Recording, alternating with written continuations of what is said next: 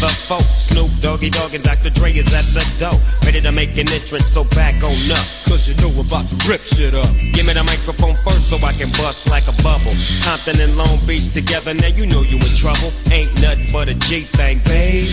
Too low out niggas, so we're crazy. What's going on? Welcome to the All-American Chelsea Podcast. I am the captain, the leader, the legend of all things you see. All-American Chelsea, what's going on? It's your boy Christian back again to you. From beautiful Miami, Florida, in the good old US of A. Starting the podcast off with the OG of gangster motherfucking rap. Nothing but a G thing. Dr. Dre, Snoop Dogg. Well, I'm creeping and I'm peeping and I'm peeping. And I got me a cow cause my people kept beeping. Now it's time for me to make my impression felt. So sit back, relax, and strap on your seatbelts. You never been on a ride like this before. And control the maestro with the dope rhyme that I kick, you know, and I know I flow some old funky shit. Woo. I'll never, ever, ever forget what this did to me, what this song did to me. I'll never forget. It changed my life. It honestly changed my life. I use that term a lot. It changed my life. Blah, blah, blah. Changed my life. Blah, blah. No. We gotta understand. This song was the song that introduced me, that baptized me, that converted me, that molded me, that shaped me into loving hip hop. As a kid growing up, this song came out 92, 93. I was 9-10 years old. I had never heard anything like it. On the radio. At that time, there was hip hop, and my parents weren't into rap or hip hop or anything like that. So, and they had me super young. So they just didn't listen to that type of music. So when I heard this, it blew my mind. And then pile on top of it, my best friend at the time, his older brother got the Chronic. He had the CD. We used to sneak into his brother's room and play the CD. And I just remember being blown away by what I heard coming out of those speakers. I'll never forget it. It changed me. That song changed me. 100%. 100%. So, what's going on, everybody? I had to hit you guys with a little bit of some OG gangster music because I think it's important that we remind ourselves on, what real, at least to me, like it's important to remind me. I don't want to say that. I don't want to sound like the old guy, like, oh, my music is better than your music and this is shit. I don't want to be that guy. And I'm not that guy. I enjoy old school music as I enjoy new school music. You guys know me. You listen to the show. You know how I change it up and switch it up. How I enjoy, if it's good and it's dope, and I like it. I don't care where or when it came, where, when, or who it came from, better yet. But it's important to me to go back to my roots, to go back to gangster music. Because at the core of who I am lies music that makes me get hype. And that's what started it all. That's the center of it. So what's going on, everybody? Coming back to you after a little bit of a layoff. Listen. I don't want to do this to you guys. I don't want to keep hitting you with excuses. But I have a laptop here, a Microsoft Surface Pro 4. It's been the laptop that I've been recording the podcast on since day one. It's been a loyal and faithful servant, and it will remain to be a loyal and faithful servant. I couldn't be happier with the laptop. However, when it has its limitations, when it comes to editing podcasts and then now editing video, it's just, I'm asking too much from the laptop. It's got to stay in its lane. And its lane is recording audio files and not so much video files. It just can't do that. So my laptop has been kind of giving me troubles. So I went out and I bought a computer. And it's so funny. Like, I caught myself doing it. While I was looking for a computer. I like to get obsessed about things. I like to deep dive into stuff. And like, I spent like a weekend watching YouTube videos on building a PC. I've always wanted to build a PC. Always wanted to do it. And I sort of kind of have, not really. So a lot of the times I'll buy a PC, whether it's brand new or secondhand, and then I'll upgrade it. I'll put new parts on it. I'll change this. I'll change that. But I've never actually built one from scratch. And I'm telling you guys, I was really close on doing it with this one. But it just turned out that I was waiting. I was looking for parts.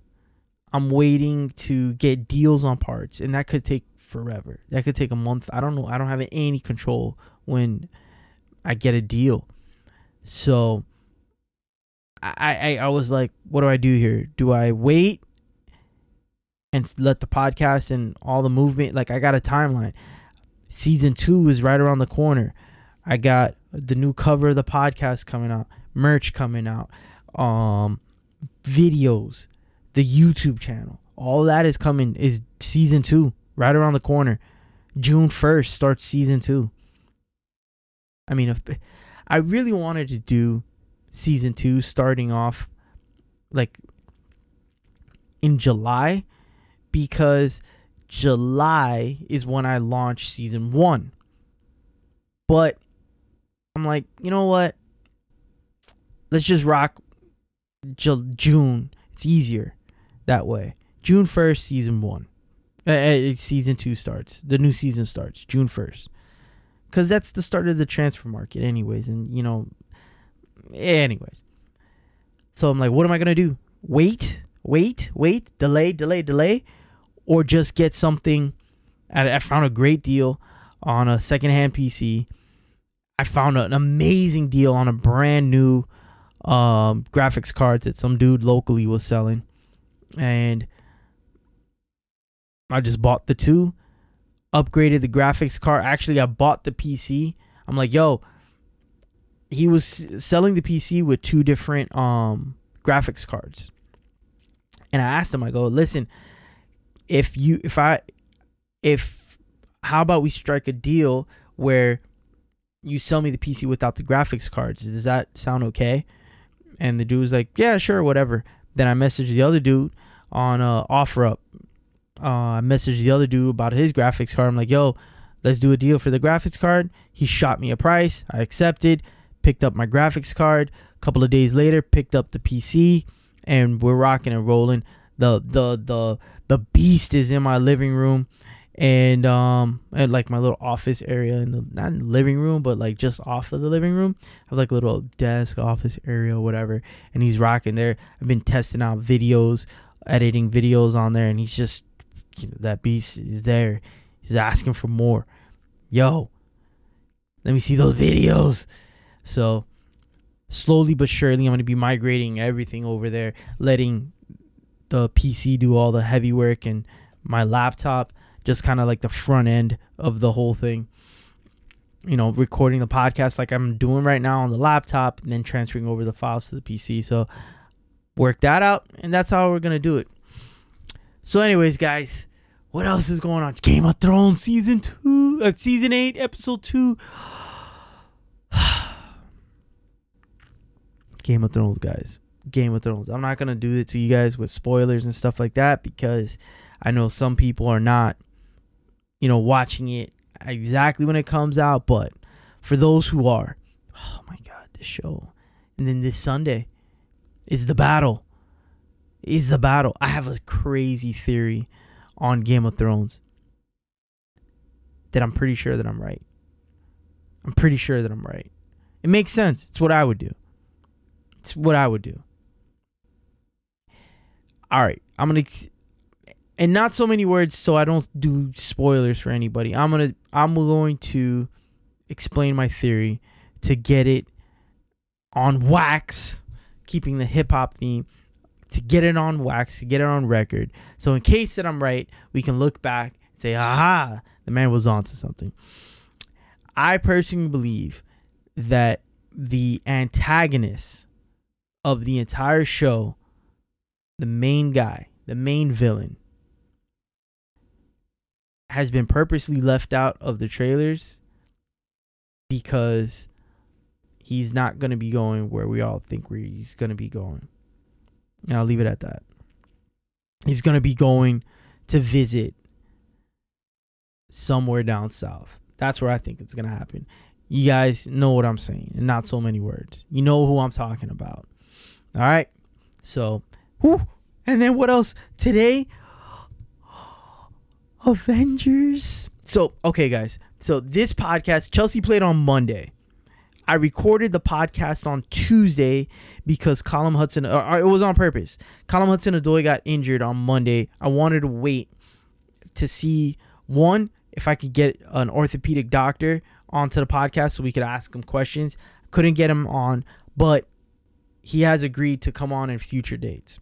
So that's a plus.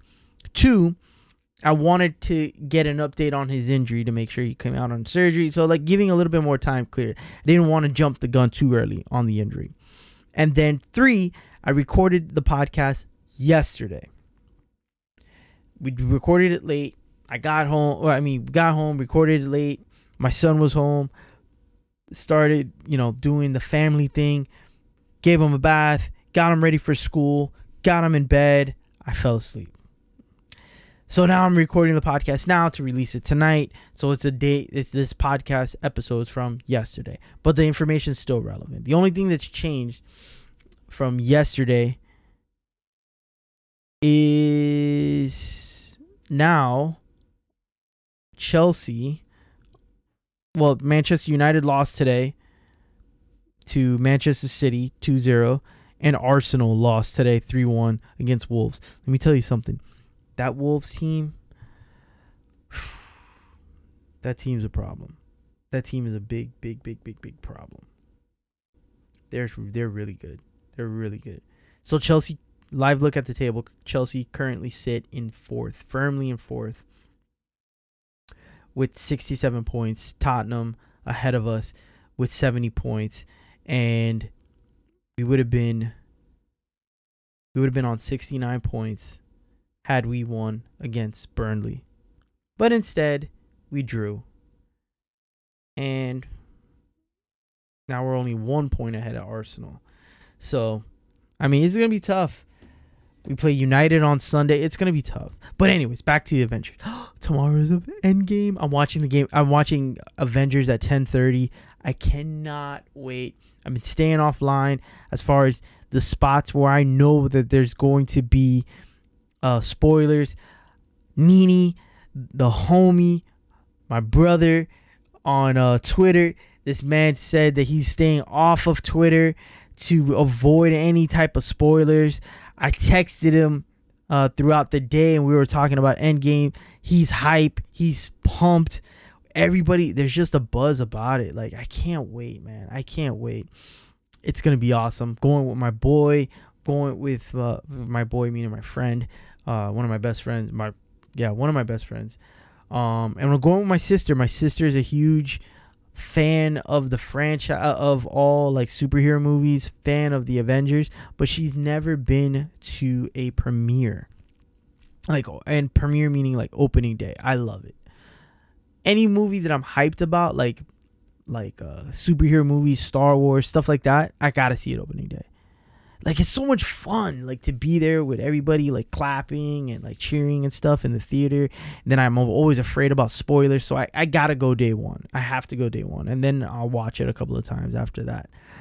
This movie, I know for a fact I'm watching it Thursday. I know for a fact that I'll see it again during the weekend. I'll go with somebody. Somebody will say, I'll go with them. I don't care. I'm going to watch this movie in the theaters at least 3 times. Love it. Love it. next episode of the podcast, I'll give you my review on the movie. So I won't give any spoilers, but I'll tell you how amazing it was, because I know it's going to be amazing. There's no choice. It has no choice whether it can't be anything else other than amazing. Anyways, so that's that. What else do I got for you? That's pretty much it, man. That's pretty much it. Let's just, enough with the chit chat. Let's get into the podcast. On today's episode, I talked to my boy Daniel from Touchline Fracas. He's been on the show before. This is his second appearance on the show. And then we talked to my other boy, making his third appearance on the show, my brother Daniel. That's right, Forward Thinking is back onto the podcast again. The official, holding the title right now as his third appearance. As I mentioned at the end of the podcast, him and Nini have been on the show 3 times. Well, and Joe Tweedy. But with Nini and Joe Tweedy, what I did was I recorded one conversation. I split it into 2, as opposed to having them on for 3 separate appearances. Daniel has been on 3 separate times. So he stands alone as the only human being to have 3 appearances on the All American Chelsea podcast 3 different times. So he's on, and we talk about the match. We talk about Callum Hudson-Odoi. We talk about the future of the club, and you're gonna enjoy it, man. We had a great conversation. So without further delay, here it is, and I'll talk to you guys on the back end later. All right, what's going on, everybody? It's your boy, and on today's podcast, we have a little bit of a special edition. For the first time in the history of the All American Chelsea podcast, we're having not 1 but 2 guests at the exact same time. I got my man Daniel. Yo, what's up? And Daniel. It's a pleasure to be here, bro. So, but for the purposes of the podcast, so we can just maintain our sanity. Daniel from Touchline Fracas will be referred to as Daniel. The original. Whoa. I don't know. I'm not gonna get into the middle of that. I'll be Daniel, and then Daniel will be Forward. That makes sense for everybody. I hope. That didn't make sense for me, but let's just continue. All right. Yeah, all right, boys. So I wanted to record this podcast today and not on Sunday directly after the match, because we could get a little bit more information on Callum Hudson-Odoi's injury. For those of you who don't know or are not up to date, he has ruptured his Achilles tendon, which means, the best way I could describe it, the difference between a tear and a rupture. A tear, if you take a piece of paper and you tear it, but you don't separate the paper into 2 pieces, that would be a tear. A rupture would be if you took the piece of paper and you separate it into 2 pieces. Christian, can I ask you a question? Go for it. Did you know that before? Did you know that 24 hours ago? Yeah. Okay. Yeah. I have a little bit of a history, with injuries, and it was the way it's explained to me, and we'll get into it. I'll try to keep it, because by no means am I a doctor, am I a medical professional.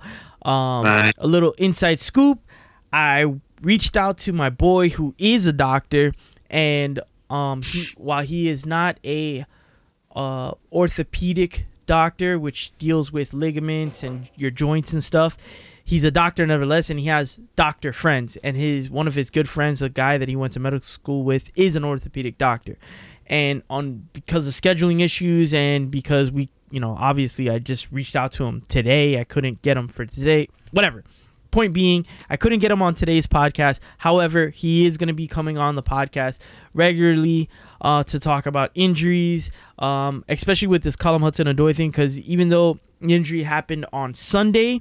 The surgery is scheduled to happen today, which is Monday or Tuesday morning. Who knows?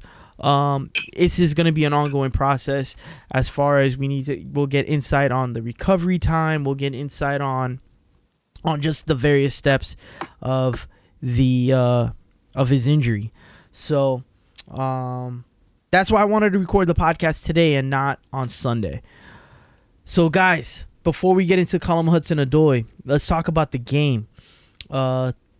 Leading up to it, after the weekend, after Manchester United losing, after Arsenal losing, after Tottenham losing, Chelsea were in prime position.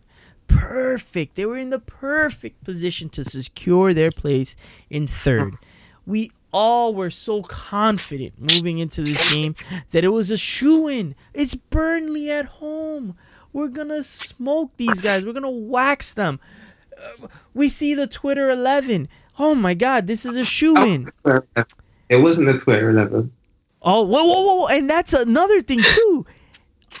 The man who coined the phrase Twitter 11 on the podcast today, too. Give me my respect. I'm putting respect on your name. That's what I'm saying. But here's my thing. The Twitter 11 is called the Twitter 11 because all of the 11 players that we want to play are playing. So if one player is not playing, that's not a Twitter 11. Yeah. So when Ibrahim was playing, that's not a Twitter 11. Okay.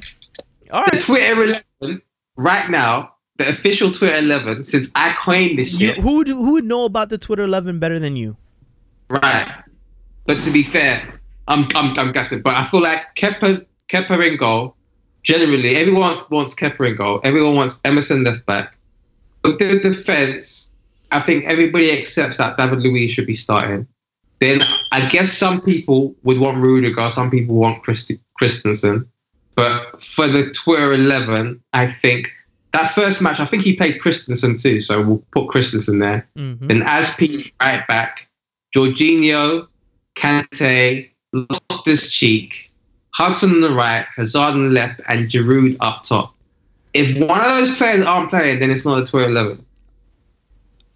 Forward. Right? Do you agree with that? That's copyrighted. I mean, I certainly agree to an extent, but at the same time, there was the coined phrase of the Triple H starting up front. So, I mean, again, it depends how you want to look at it, but certainly I feel like the striker position wasn't too contentious in terms of who starts. Go on. That Triple H is nothing to do with my Twitter 11. You can have your Triple H shit. I've never said Triple H. I don't rate that shit. But we saw Triple H yesterday, and how did they do? I know Higuain scored. How did they do? Are we talking about Monday Night Raw, or are we talking about what happened at Stamford Bridge? Oh, and I apologize. I said that we played on Sunday. We played on Monday. Right. Seeing how today's Tuesday. Of course, yeah. Yeah, my bad. But, how did we play? I go take it away, guys, because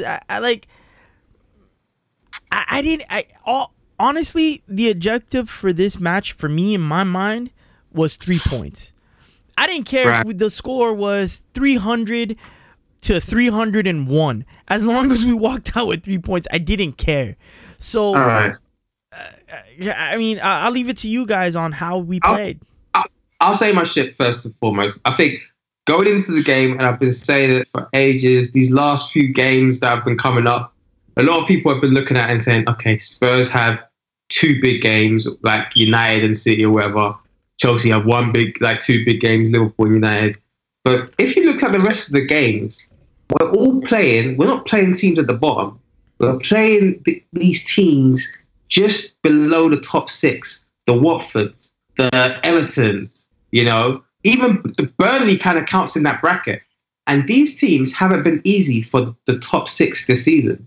They're all kind of like Wolves have taken points against us. Everton has been, not just against us, but the other top 6 teams. Everton has been known to take points against us. I know Burnley have had a bad period, but their last 3 or 4 games, they've been good. So this was always going to be a tough game. And listen, Burnley beat us at home last season. We know what Burnley are on. Burnley don't care about playing football. So anyone that came to this game thinking it will be just a breeze, I feel like they played themselves. No shots to you, Chris, but I don't think you. I'll raise my hand. I played myself. I'm like, it's Burnley. We're gonna win. I forgot about last year's first game.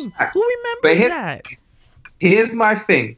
If we played the Twitter 11, I would have been confident that we could have won. Now it's easy for me to just say, all right, we didn't win, therefore the Twitter 11 would have won. I'm not suggesting that. We could have still dropped points with them. But my whole thing about the Higuain Giroud thing is that, number one, there were some stats that I'll post, I guess. I'll send it to you, Chris. But there were some stats about, in terms of just the breakdown of the amount of sprints that Chelsea players make and the amount of kilometers covered for the Chelsea players. And Higuain, this was ever since like January or whatever, and Higuain's been the bottom of both. Now, Higuain has got great movement. So he does find himself in great, he's always moving and he finds himself in great areas. However, that doesn't mean that he's moving fast. Like, he doesn't apply pressure as hard as Giroud would when we're trying to win the ball.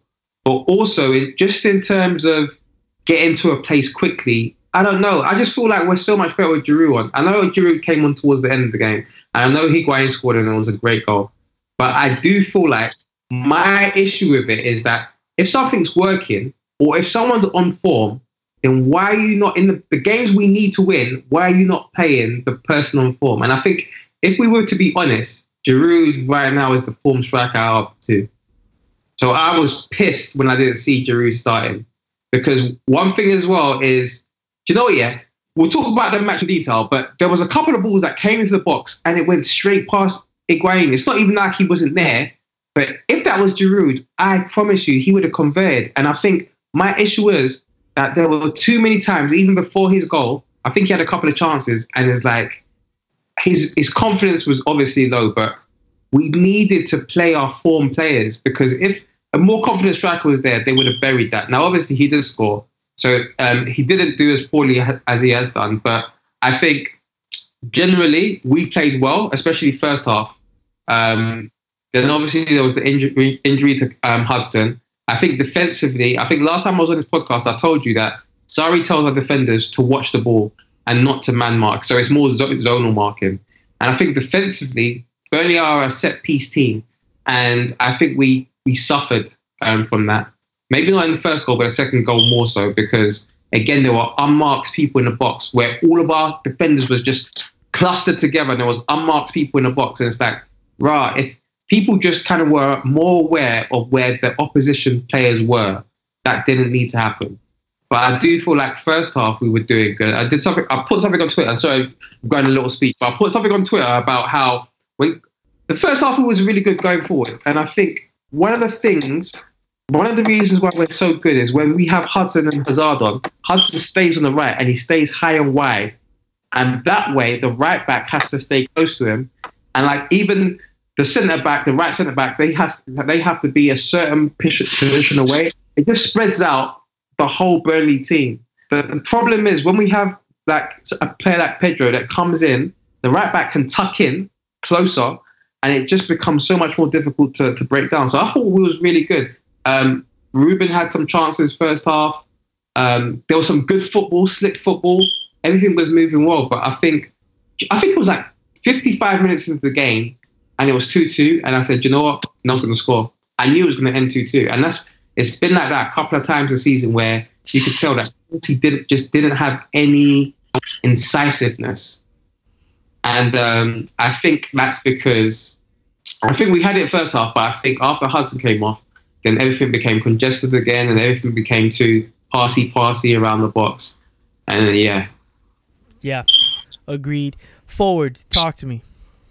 Mm-hmm. Yeah, I mean, I agree with a lot of what Daniel said there.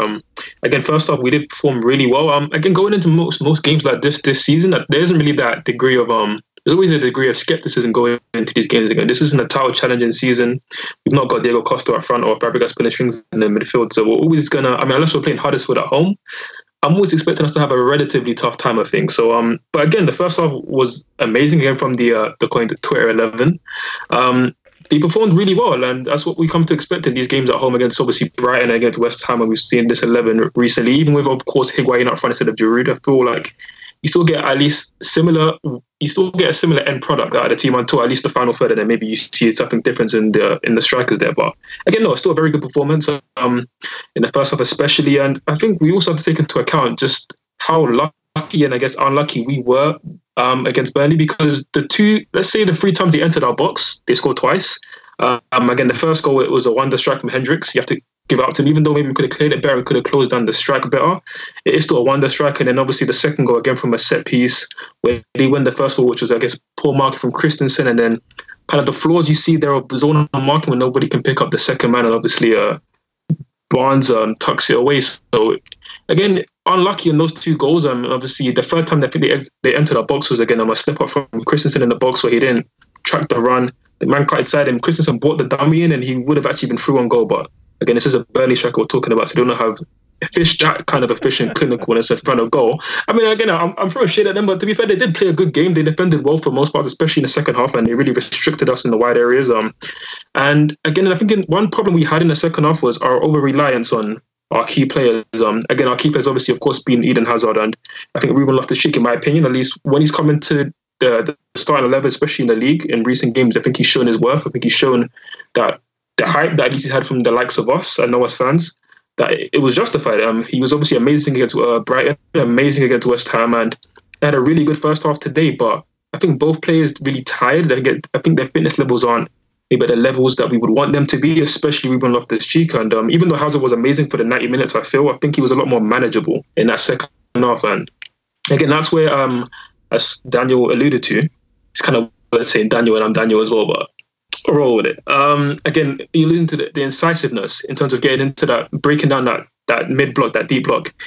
Without the natural width of Hudson-Odoi on the right, it really made it hard for us, especially when Pedro was cutting in, getting into decent positions, but his ball retention was lacking, his end product was lacking, and it was a shame that we had the injuries because, again, another unlucky side to it for us, the injuries that we had, especially losing Hudson-Odoi, obviously losing his width, and Kante, even though Kovacic came on and did an okay job, and we didn't lose too much going forward. I think it's just the fact that we didn't have that extra substitution in hand to maybe change the game a bit further, or perhaps maybe getting on Barkley for fresh legs, or maybe subbing in Giroud earlier. I think that might have changed the game. So there's a lot of unlucky aspects to the game, but I mean, overall, it was still a good performance. And again, I think that's the difference between us maybe in a title challenging season where that's the kind of game where you don't play your best, or maybe it's not easy, but you just grind out the result. And clearly, we're just in a position where, although the system looked good, we played a lot of good football, we just haven't got enough killers in the team to really take advantage. So I feel like when people say, oh, they come at the game and they're like, oh, it's a disgrace or it's another abject performance, I feel like I just don't know what you're watching. Again, we have to really look at it and we have to manage our expectations. Again, this is a team that's trying to get used to a new system. It's doing that. But ultimately, we've all known that the players are just not of that level to really take the chances that we need to take. Again, we've all seen the stats where we've created about as much chances as anybody else in the league other than Man City. So even more than the title challenging Liverpool. But we just not got the killers up front to take those chances. So I think in time we will, but obviously for right now we lacked that yesterday on Monday Night Football. We lacked that against Burnley. So it was unfortunate. But I think there's a lot of positives to take other than the fact that we did bottle it, considering the results of our top 4 rivals. Yeah, I mean, I see your guys' points. Yesterday, I felt like, especially in the second half, that in prior seasons, this would have been a game that somebody, somewhere, somehow would have put the ball in the back of the net. This was a game where we would have had a corner late in the game, and John Terry's there to put the ball in the back of the net. This felt like one of those type of games. Similar to, when we played United early in the season, and there was a corner, the ball pings around inside the box, and there's Ross Barkley to put his toe on it to get us the draw. It was just one of those games, and for whatever reason, this team doesn't have that guy, doesn't have that skill. I don't know what it is. And I understand that the quality of the players are not what they used to be, but I don't know. Like, it just seems like that Chelsea always, in title challenging seasons finds a way, and it's just not there. And it's kind of like, I understand. Let me present something to you guys. I thought about this and I said it on the podcast a few episodes ago. Don't quote me on which episode it was. And then I saw the idea being floated around on Twitter. I can't remember who's the one that floated the idea. It might have been actually you, Daniel, that commented on it. But you guys saw it. You guys saw it. The idea is, do we need Champions League football next year? And if I get it, we're not playing for a trophy, but we are playing for something. And the idea is, like, for lack of a better words, but to describe the position that we're in, we might not be playing for the Premier League, but we're playing. The trophy has now been substituted as a Champions League appearance. Now, do you think that the opportunity to play in the Champions League next year would be a motivating factor for these guys? Maybe not on the level of winning the Premier League, where you're actually at the end of your sacrifice, of your struggles, you walk home away with something, with a medal. But do you think that's an idea, or like with all of our issues going on, is Champions League even something even to play for? Like let's be honest. If we don't have Eden Hazard, and we'll get into more detail when we talk about Callum Hudson-Odoi, we're looking at the very real possibility of going into next season with a diminished squad. I don't even want to say what we'll be on the table, but with a diminished squad, if we don't have Hazard, if we maintain some of these deadwood players, if we're not able to replace at least 2 or 3 guys. Who are the deadwood players? Who are the deadwood players? Getting rid of guys like Gary Cahill, Drinkwater, getting rid of Pedro and or Willian. One of the two has to go. And not necessarily in Willian and Pedro's case, I think one of them has to go for the sake of bringing in somebody new, because those two seem to be like a logjam preventing playing time. We've seen it this year with Callum Hudson-Odoi. But having -1 makes it easier for somebody else to come in to bring something else to the table. But like Gary Cahill, I don't, let somebody else argue whether he's a legendary, figure within the club. That's not like what I'm trying to present here, but he's getting paid a weekly wage. He's eating up some of the wage budget. That wage budget and his wages could be used on somebody else that can be contributing. Gary Cahill is contributing nothing. Danny Drinkwater is contributing nothing. Zappacosta, in his limited playing time, he's out of the three of them, he's gotten the most amount of playing time. He's got a year's worth of playing time compared to Cahill and Danny Drinkwater this season. But he's contributing nothing. And those guys are chewing up portions of our wage bill. So moving on from them, bringing in somebody new that can contribute, that may occupy the same amount in the budget, but at least they're contributing to our game, or to the games, to the matches. You justify their wages. So if we're going into getting we're getting a transfer ban, and if we don't get the summer, we're gonna be who knows where in the table. But does it matter? Does Champions League at that point matter? All right, Ford, do you want to answer that first? You know what? Before you answer, you understand what I'm saying, right? Oh no, yeah, of course, okay, I understand what you're saying. Again, this is a really interesting question. And I do get where you're coming from and why you posed the question. And I feel like under different circumstances, it matters to a different degree. Like, for example, if we don't have the transfer ban and we are able to buy players, then I think Champions League football, it is kind of a must, considering where we are going to be. And again, we're all kind of... All right, what's going on, everybody? So right here in this moment, I know you're enjoying the podcast, but right here in this moment, for whatever reason, my laptop decided that it needed a break. So there is exactly 1 minute of audio missing in the middle of Daniel trying to get his point or his thought together. It's exactly 1 minute, so you don't miss too much, but I do apologize. So back to the podcast. For instance, João Felix, who we've been linked to, they show their worth in that. So again, I think it's a tournament certainly worth winning. But again, to your initial point, qualifying for Champions League football, and when we have a transfer ban, we're not going to be able to attract any players. Yes, there's some monetary gain to it, but again, you're not spending any money on anybody with a transfer ban. So there isn't really much to gain. Again, we're going to be going into Champions League football playing against the top elite teams, and yet we've not got any Eden Hazard, and we're seeing how we're struggling to finish top four. You can only imagine how it's going to be going into next season. So that's why for me, it's all about managing expectations. You have to understand that we're going to be going through a transitional phase. We have to understand that it's not going to be as easy as it was before, where we're going to just send 11 players out onto the field. And more often than not, those 11 players, regardless of tactics, regardless of what the manager's suggesting, regardless of whether they're in the mood or not, they're going to just get the job done because they're just an elite 11 players like we had back in the day. But you have to understand that it's going to be changed now, especially if Hazard leaves. So for me, yeah, Champions League football isn't that necessary if you have a transfer ban. But of course, if we don't have a transfer ban, then it is pretty necessary. So I think it's a two-headed coin in that sense. Daniel, hold on before you answer that. Right. What about a delayed transfer ban?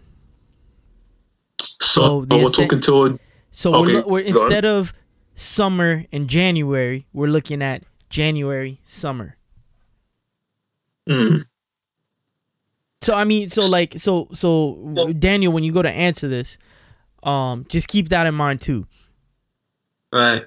So forward, talk to me. What you? Because okay, so for those of you who don't know, on April 11th, Chelsea met with FIFA and in a negotiation to resolve the transfer ban situation. Right now, as it currently stands, Chelsea will not have the summer to sign anybody, and they will not have January to sign anybody. I should say, let me clarify. We cannot officially sign somebody, have somebody on our books. But if you guys think back to Barcelona a few years ago, the one that the situation that comes to my mind is when Barcelona got Artur Turan from Atletico for Barcelona.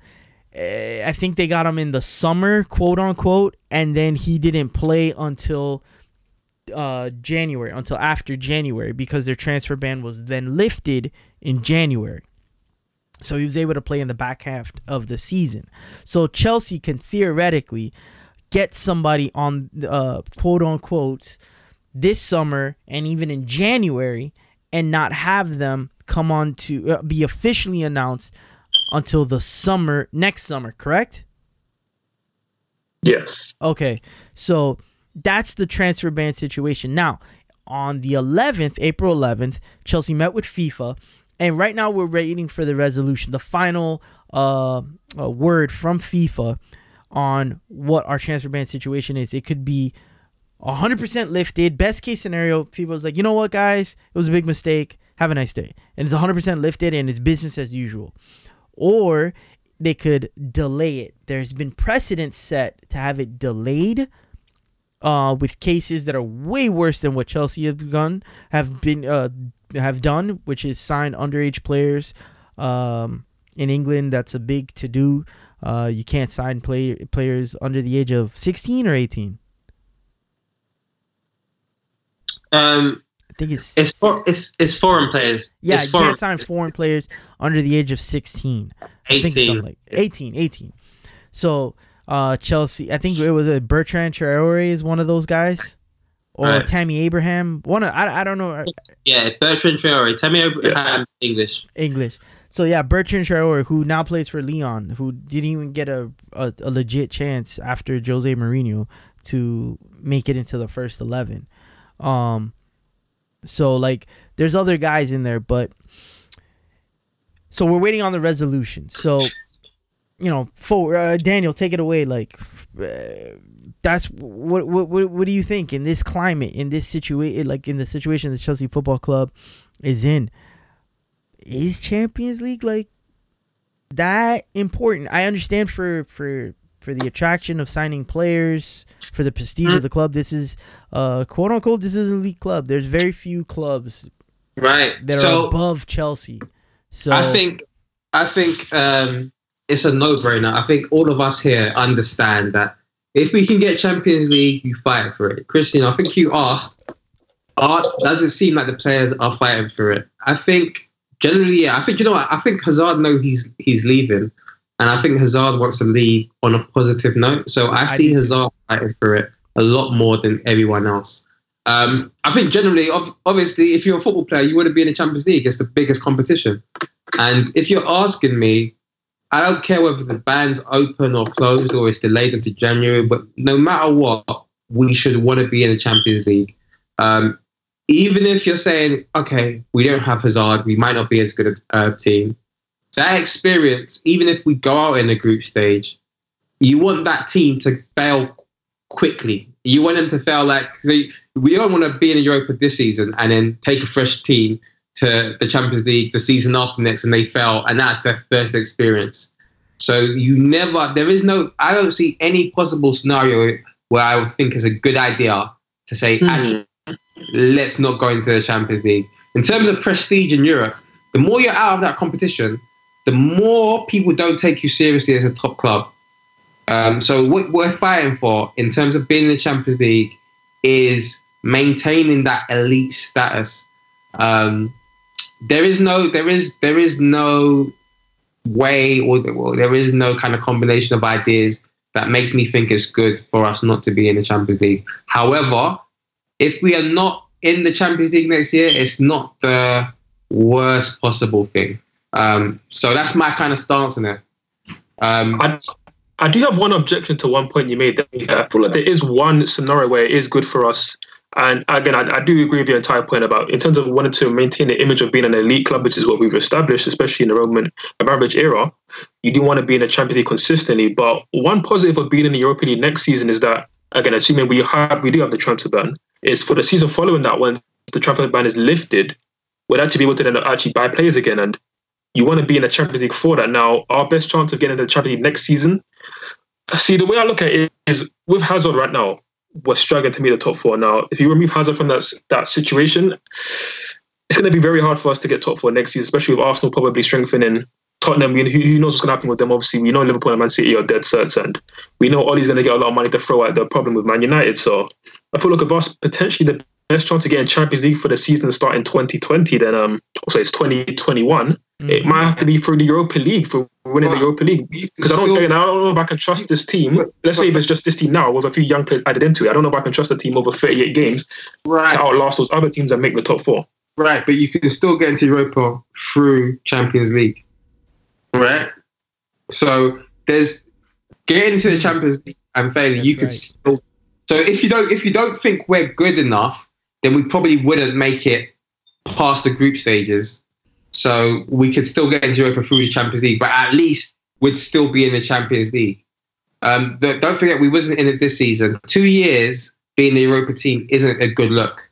I don't think, again, with that scenario you've kind of laid out, I don't think that's a good strategy to think, all right, let's do another year of Europa. To try to get into the Champions League the year after.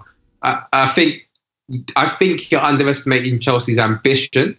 Now, obviously, we don't know if there's a ban or not, but Chelsea, there's nothing that's shown to me that suggested, even with this whole, Roman's not in the country bullshit that everyone loves to focus on, there is nothing that suggests to me that Chelsea haven't backed the managers or haven't shown that ambition that they're willing to spend to try to compete. There's nothing that's shown me that so far. So at this moment, if the transfer ban is in place, it's going to be a bit more tricky to navigate. However, I think in terms of the squad, what pisses me off the most about all of this shit is that people can't see past four. At the beginning of the season, when we were playing well, I'm sure if you was to ask, kind of assess who's got the best squads in the Premier League, people would put Chelsea up there.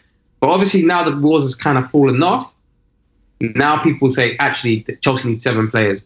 With Man United, they're a great example. When they were doing shit at the beginning of the season, everyone was like saying, we need like 12 players. The squad is shit. Then Solskjaer came in, it clicked, and it was like, actually, it wasn't a squad, it was Mourinho. Now, obviously, shit's falling apart again. People are saying it's a squad. So I feel like, in terms of people, that the true analysis of this squad, and I think people have this thing called tier maker they're doing on Twitter, where they kind of have tiers of who they think is world class. And you guys have seen that, right? Mm-hmm.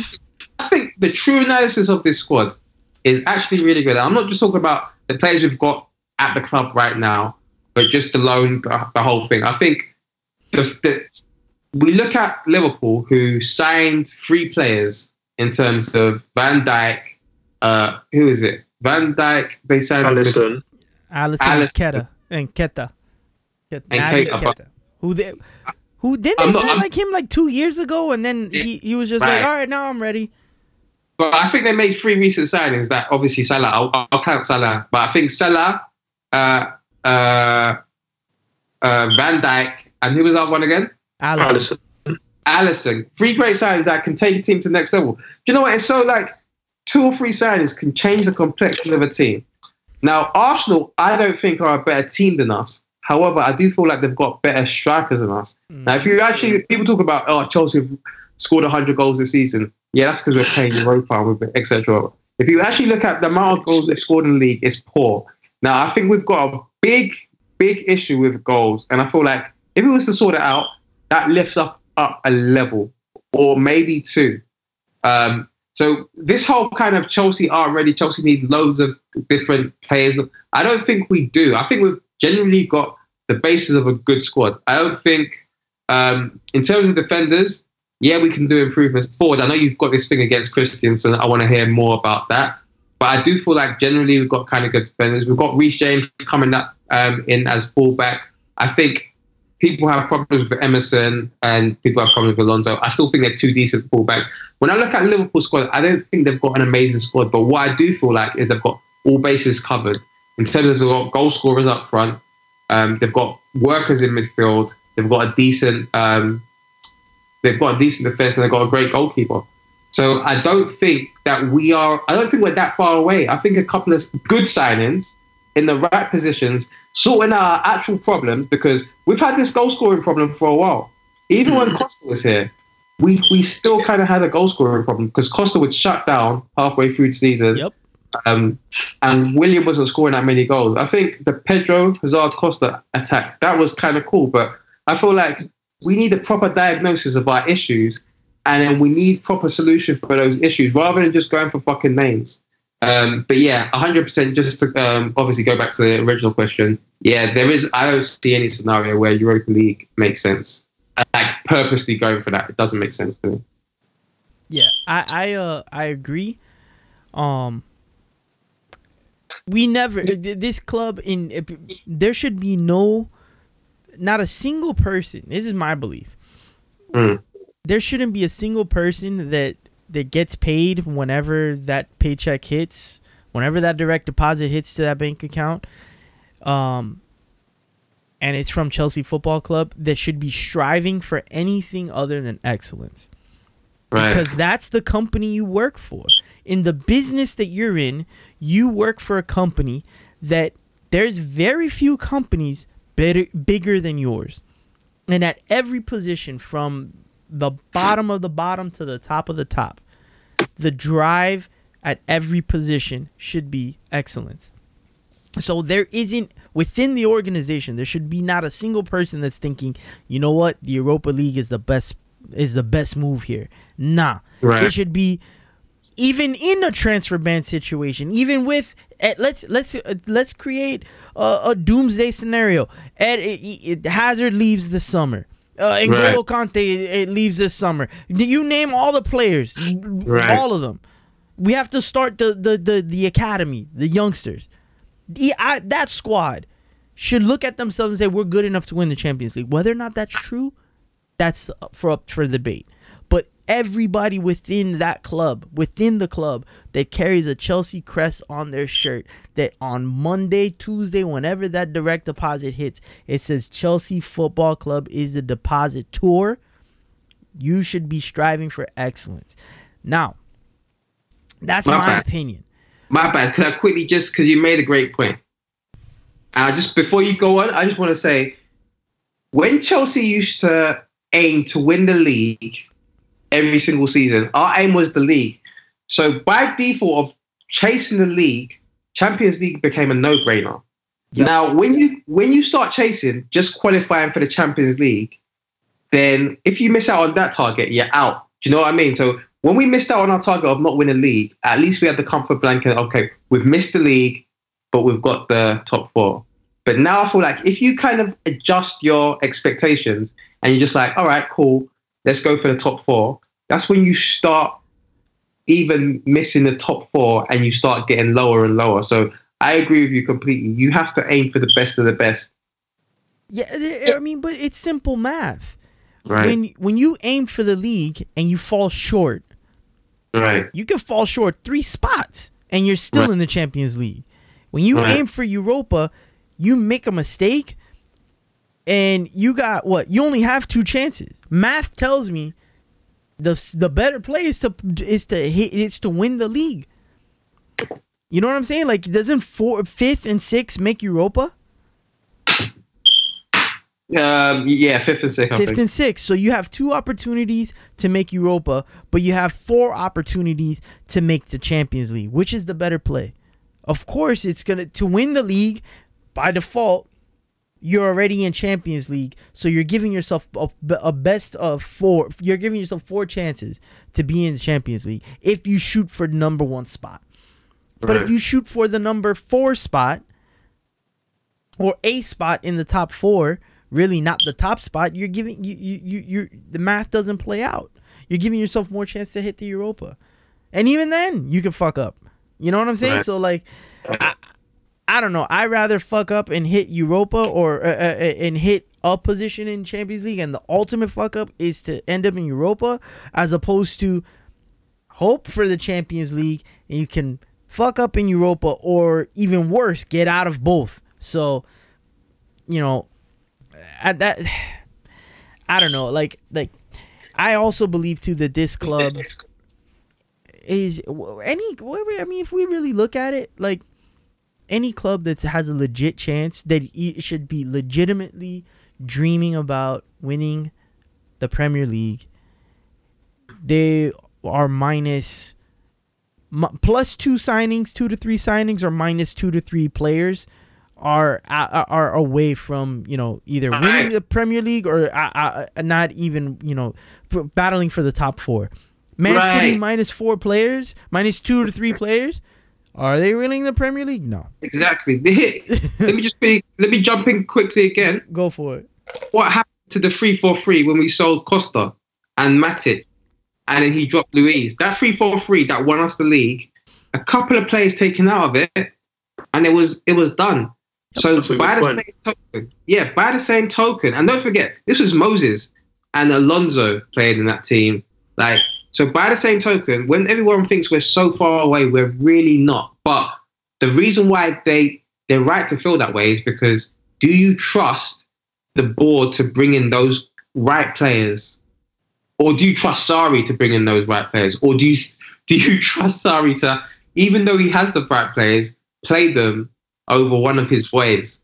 So there are a lot of questions in there. There's a lot of things that need to go right. Whereas with Spurs, they've got their team, and right now Spurs are looking for backups, really, or just maybe one player. Whereas Liverpool, they're set.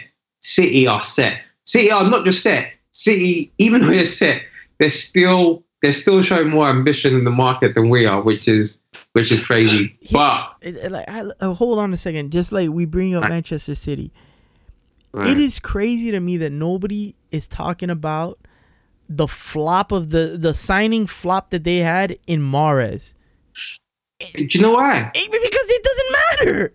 Right. It doesn't matter. Mahrez shit. Well, we got this other guy, Bernardo Silva, which might be the best one of all. In my opinion, he's the best one of all. You know, Mane hasn't been doing any. Sane. Those two need to figure it out between the two of them, and who's gonna pick what name, because I can't have one being Sane and the other one being Mane.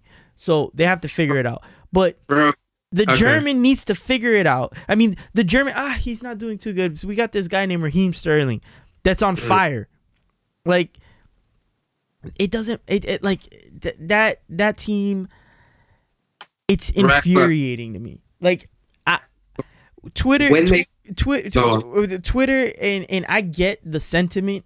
For me, it's funny. Like, truth be told, I'm along with the crowd. Like, you guys say that Liverpool can't win the league. Like, done. Liverpool can't win the league. On my end over here, I don't know a Liverpool fan. I swear to God, I don't know not a single one. Oh, but I have a ton of Manchester City fans. Rock with us. When we tell you Liverpool can't win the league, they can't. I'm with it. Here's the reason why. Number one, there's only a select group of teams that have won the Premier League. We're talking about Blackburn, Leicester, Chelsea, City, United, Arsenal. Yeah. Mm-hmm. Right. It's already too big for me. So I don't want Liverpool in that. All right. When they used to win the league cup. What did they call it before? The Football League, whatever. Yeah. That's not the Premier League. They haven't won the Premier League yet. It's been 30 years, right? And you know what will be beautiful about this time around as well? And this is sad because I never want to be one of those fans where I took more joy of other people not winning the league because I was always focusing on Chelsea winning the league rather than other. But this is a situation we find ourselves in anyway. But Liverpool would be the only team or one of the only teams and this is the second time it's happening, where they're top at Christmas, but they don't go on to win the league. Yeah. And I find that beautiful. I find that it's almost like God is looking after us because it seems like a curse at this point. Yeah. But yeah, they can't win it because they're insufferable. They're already insufferable and they haven't won the shit yet. And they were insufferable about 4 or 5 years ago when they were on the way to possibly winning it and they haven't won it yet. They're the worst possible scenario in terms of winning. I'm with it. Yeah. You guys say so, I'm with it. Right. I'm with it. It's Liverpool and Arsenal. They can't win it either. Over Spurs? I mean, we don't mention Spurs because they're not winning shit. Let's be real. That's just how it is. Don't jinx it. Don't put that shit out there, man. But yes. So we need to get together where we're not hoping that other teams are winning, and we're hoping that Chelsea are winning. Yeah. We need to get back to that point. Right. We need to get back to that point. Yeah. So like, with Manchester City, I'm in like on a text chat where it's me, the only Chelsea supporter, my cousin's husband, who's a Manchester United supporter, and then our best friend, who is a Manchester City supporter. So it's always, the knives are always out. And I don't want Manchester City to win it either, but I definitely don't want United to win it. It's been the best to shit on my cousin's husband because like we always shit on him because United haven't won it anytime soon, you know? So, but all right, so let's talk about it. During the game, Callum Hudson-Odoi got hurt. Everybody feels the same. The sentiment has been unanimous. This is a tragedy. It's a damn shame. Even my cousin's husband and the Manchester City supporter were like, that sucks, man. We feel so terrible for it. You never want to see a young guy, anybody, get hurt like that. And you know, you got guys like Memphis Depay reaching out and showing support, and it's a damn shame. But do you know what it is? I don't like the way that it seems like it almost seems like someone died, or do you know, like I know exactly what you mean, and I know exactly what you're talking about. Right. So my whole thing is, at this point, it almost feels like people are kind of like memorializing. Yep. Yeah, they're memorial like he's a lost talent already. Like they're already kind of putting a sentence out there that he's not going to be the same. Now, he's a young player. Don't forget, it's coming towards the end of the season anyway. So it's going to be a shame because he was supposed to be going to these youth tournaments across the summer. So it's going to be a shame that he doesn't get to experience that experience. But really and truly, this is a well-timed enough injury where yeah, if he comes back, he'll be missed the beginning of the season. But I don't know. I'm not that disappointed. Obviously, I'm disappointed because there's an injury and there's a player out. But maybe it's because I don't believe he's done. Or maybe for me, when I was disappointed that he got injured, but I will only kind of say a player is not the same when I do proper analysis and I realize actually he's regressed, and then I'll know it's a shame. But at this point, it's not a shame. It's just a shame that, yeah, he's going to miss a few games and we could have used him for the run-in towards the end of the season. But really and truly, I've got a lot of hope that he'll be fine. And I'll only kind of be sad after the fact, after I've seen that it's an issue. Forward, talk to me. What have you seen the same, like the outpouring and support, and how do you think this is gonna turn out, man? Because I'm on Daniel's side. I know that for me it sucks because you never want to see anybody hurt. I'm a person that even for the rival team, I don't ever want to see anybody hurt. So that goes without saying. So the sad part, but I do agree with Daniel. Like, people are talking as if his career is done. I am not in that camp. For what have you seen, and how do you feel about this? Yeah, absolutely. I mean, guys, we're all on the same side here. Yeah. Again, the initial reaction, of course, my initial reaction during the game was like, damn, like this is just bad news. But at the same time, I didn't get the outpouring of like mourning, like as if like we lost a life here. Like, I didn't really get that emotion. Like, it wasn't necessary in my opinion. Again, the way I look at it, again, for like my first initial reaction once I sat down and I realized what had happened was to tweet some like motivational words to him. Obviously, again, I'm not saying that he's gonna necessarily see it, but that's what my heart felt like, rather than saying, "Oh, exactly." Again, we saw obviously with Sterling, Memphis Depay, as you mentioned earlier. Again, all the Chelsea players are all up and down the squad. Those sending words of, "Oh, you'll be back stronger." And again, I feel like it was a chance for like the fan base to unite in that kind of sense. Again, there's been a lot of division throughout the season, but one thing that certainly brought us together in a sense has been the rise, obviously, of Ruben Loftus-Cheek, but especially Hudson-Odoi being obviously an 18-year-old, his breakthrough season really. And again, the thing that really that was poignant to me was, if this happened a year ago, or let's say like under previous managers, under like Mourinho and Conte, where we haven't seen a youth player really get any chances like this, and he had this kind of injury, let's just say in a League Cup game or whatever, they would have been like, oh, hope he gets better, but there wouldn't have been this massive outcry. There wouldn't have been famous players across Europe talking about him saying, "Oh, get better." And that just shows like the growth that he's had in such a short time, where he's been able to break through for England, break through obviously for Chelsea in the league now. Like, it's been an amazing rise, and I guess it's a chance for us to all reflect on it and say, you know what, he's done great things, and again, hopefully he can come back better and stronger. And I believe he will. Again, obviously that's just me talking through faith, but again, the injury did come at a good time in the sense that he's got the summer to kind of recover over it, and he's not going to miss too much of league football if it is only 4 to 6 months, as again, if we're being hopeful that it is. But again, no need to really be too dejected about it or too upset or to go into mourning. Again, these things happen in football. We've actually been quite fortunate with injuries, I would have to say, this season. Garrison, you made the point a couple of days ago, which maybe I don't know if it jinxed it, but I know. but we had been relatively good with injuries. It has to be said. So again, these things are part and parcel of football. You know, it happens. So again, as unfortunate as it is, I think it's a chance for us to remember how high his rise has been. Like, because again, a year ago, no one would have really, there wouldn't have been this kind of backlash to it. This kind of like outcry of support going to him, and the fact that this is happening is just only testament to his ability of how he's improved, and also I guess to the manager for giving him the chances again. Maybe belatedly to some, but he's gotten the chances, he took them, and all the best to him in his recovery. And we wish him the best, and we can't wait to see him back at the Bridge. Do you know what I want to say quickly? Do you know what went through my mind when he got injured? And maybe I'm not right to think of it, but I was thinking, because we've seen in Sarri's press conferences how he said, he's 18, I don't want to rush him, he's still young, we shouldn't rush him, etc., etc. My whole thing was, I was thinking maybe Sarri, because a couple of times this season, Sarri's done that "I told you so" type of press conference, where I remember at the England match when Hudson played, and he said that, you know what, I watched 20 minutes, and to be fair, he didn't play so good. And he played on the right, and that was a "I told you so" type of thing. So I'm watching I'm ready to watch the Sarri press conference for him to say, do you know what? I want to see if he's going to say "I told you so" in terms of that wouldn't be fair. Right. It would be. I've given Sarri a lot of, even with the England press conference.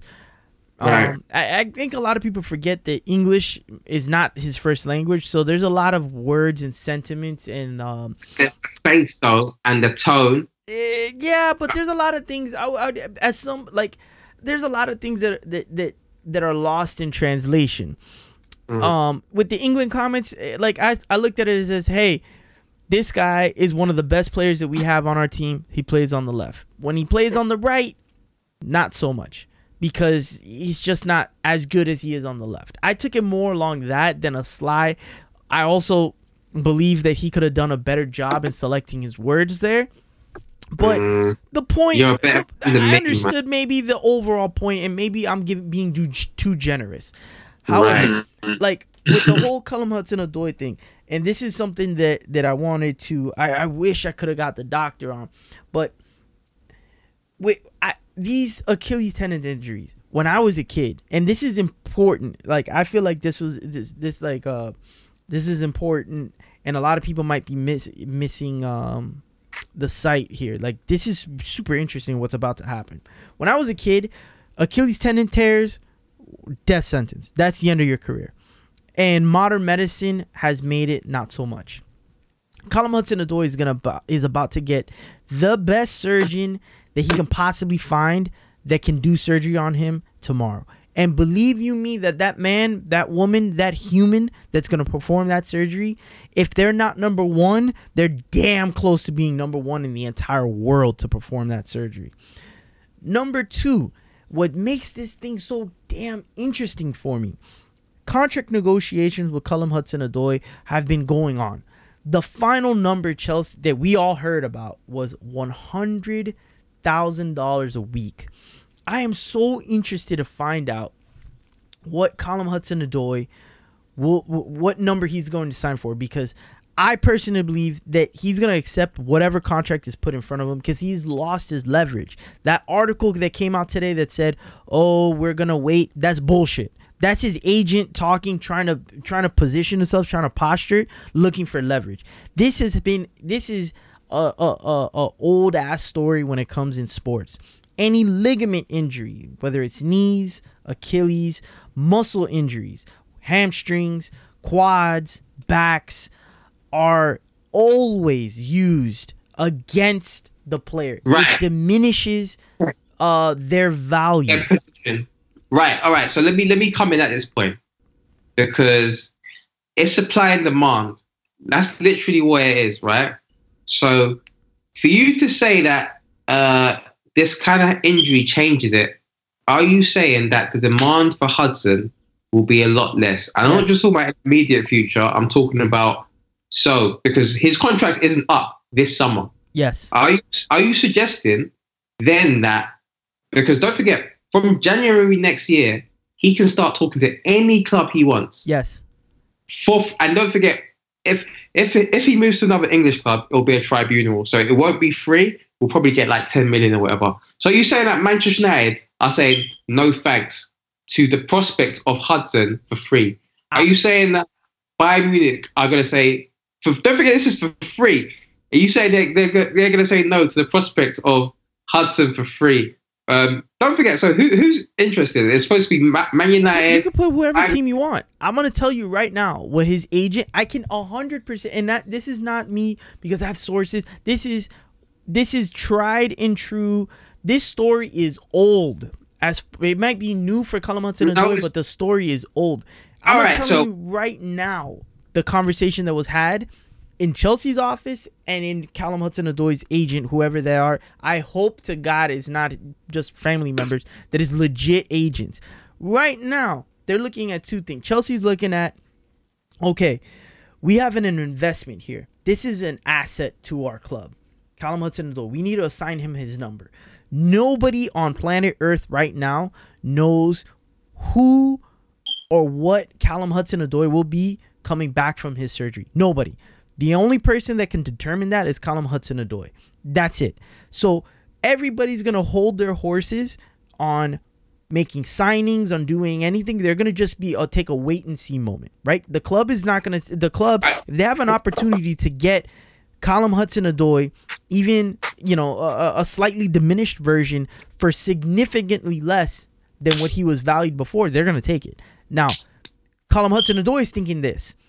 I don't know what my future holds. I don't know how good I will be coming back from this injury. I can tell you by watching him from as 4,000 miles away, that kid right now is laying in his bed, whether he's pre-surgery or post-surgery.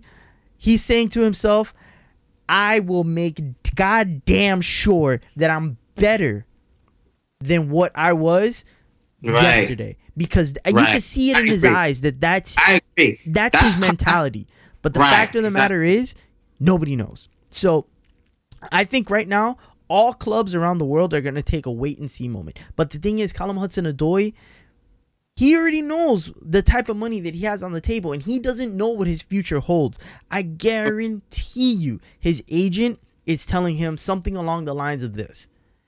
Bro, you need to sign whatever contract you can get right now with Chelsea.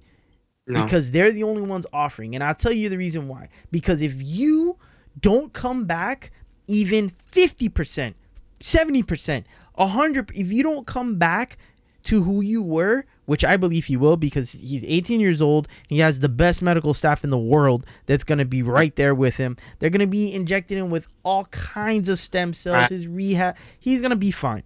But so if you believe that he's going to be fine, why don't you feel like Bayern Munich will believe he's going to be fine, or United won't believe he's going to be fine? And don't forget, they can talk to him for free. So the risk isn't that much. Like it's not signing a £100 million player. And I'm not sure if maybe American sports is different, but so off the top of my head, United signed Van Nistelrooy, who went on to do amazing for them, by the way. But when they signed him, he had a big injury that kept him up for 7-8 months. And so, like, literally, his first game for United came about 2 or 3 months after he signed, healing from an injury. So, there's probably other examples out there, but I promise you now. Kobe Bryant tore his Achilles. Ruud Van Nistelrooy. Hold on. Let's see. I'm not sure if Achilles, but it was definitely a long-term injury. But what I'm saying is, I feel like you're being naive if you feel like the demand was ACL. Listen, like in the pantheon of injuries, right? Achilles tendon is like sits on the top of the mountain as like the shit you don't want. Right. So the thing is, it's not that will he be fine? Looking into the future, yes, he will be fine. But the thing is, nobody knows. There's a level of uncertainty with it. Nobody knows. Callum Hudson-Odoi right now, we know. He is telling himself, I'm going to be better. He doesn't know. But forget about Hudson-Odoi. Forget about Hudson-Odoi. I'm saying, take your Chelsea cap off. Think from the perspective of a club. If you're United and you've got this opportunity to get this player for free, even with the injury, they will take it. 100% they're going to take it. Right. So that puts Hudson still in a massive position, a very strong position. And I don't think they're going to be desperate to sign anything. I don't think the story about him not being desperate, I believe that 100%. I will tell you that that's a smokescreen because you have something guaranteed. You have a club that's giving you guaranteed contract just because we can only assume. We can assume that Chelsea will be still offering him a contract because of their history, because they're going to have first eyes on the situation. And they're going to know whether offering him a contract is going to be a financially risky move because they're going to be right there. They're going to be on top of it. But you have a situation where the agent, whoever is making the professional football decision, like giving him his counsel based off of his contract, is going to tell you, take the guaranteed thing. You're so young in your career. If you come back stronger and better, it's not a big deal that you sign with Chelsea for 3 years, taking $50,000 a week, $60,000 a week, and then you can. Oh yeah. I guarantee you. I guarantee Right. the number is 100 for 100%. Callum Hudson-Odoi.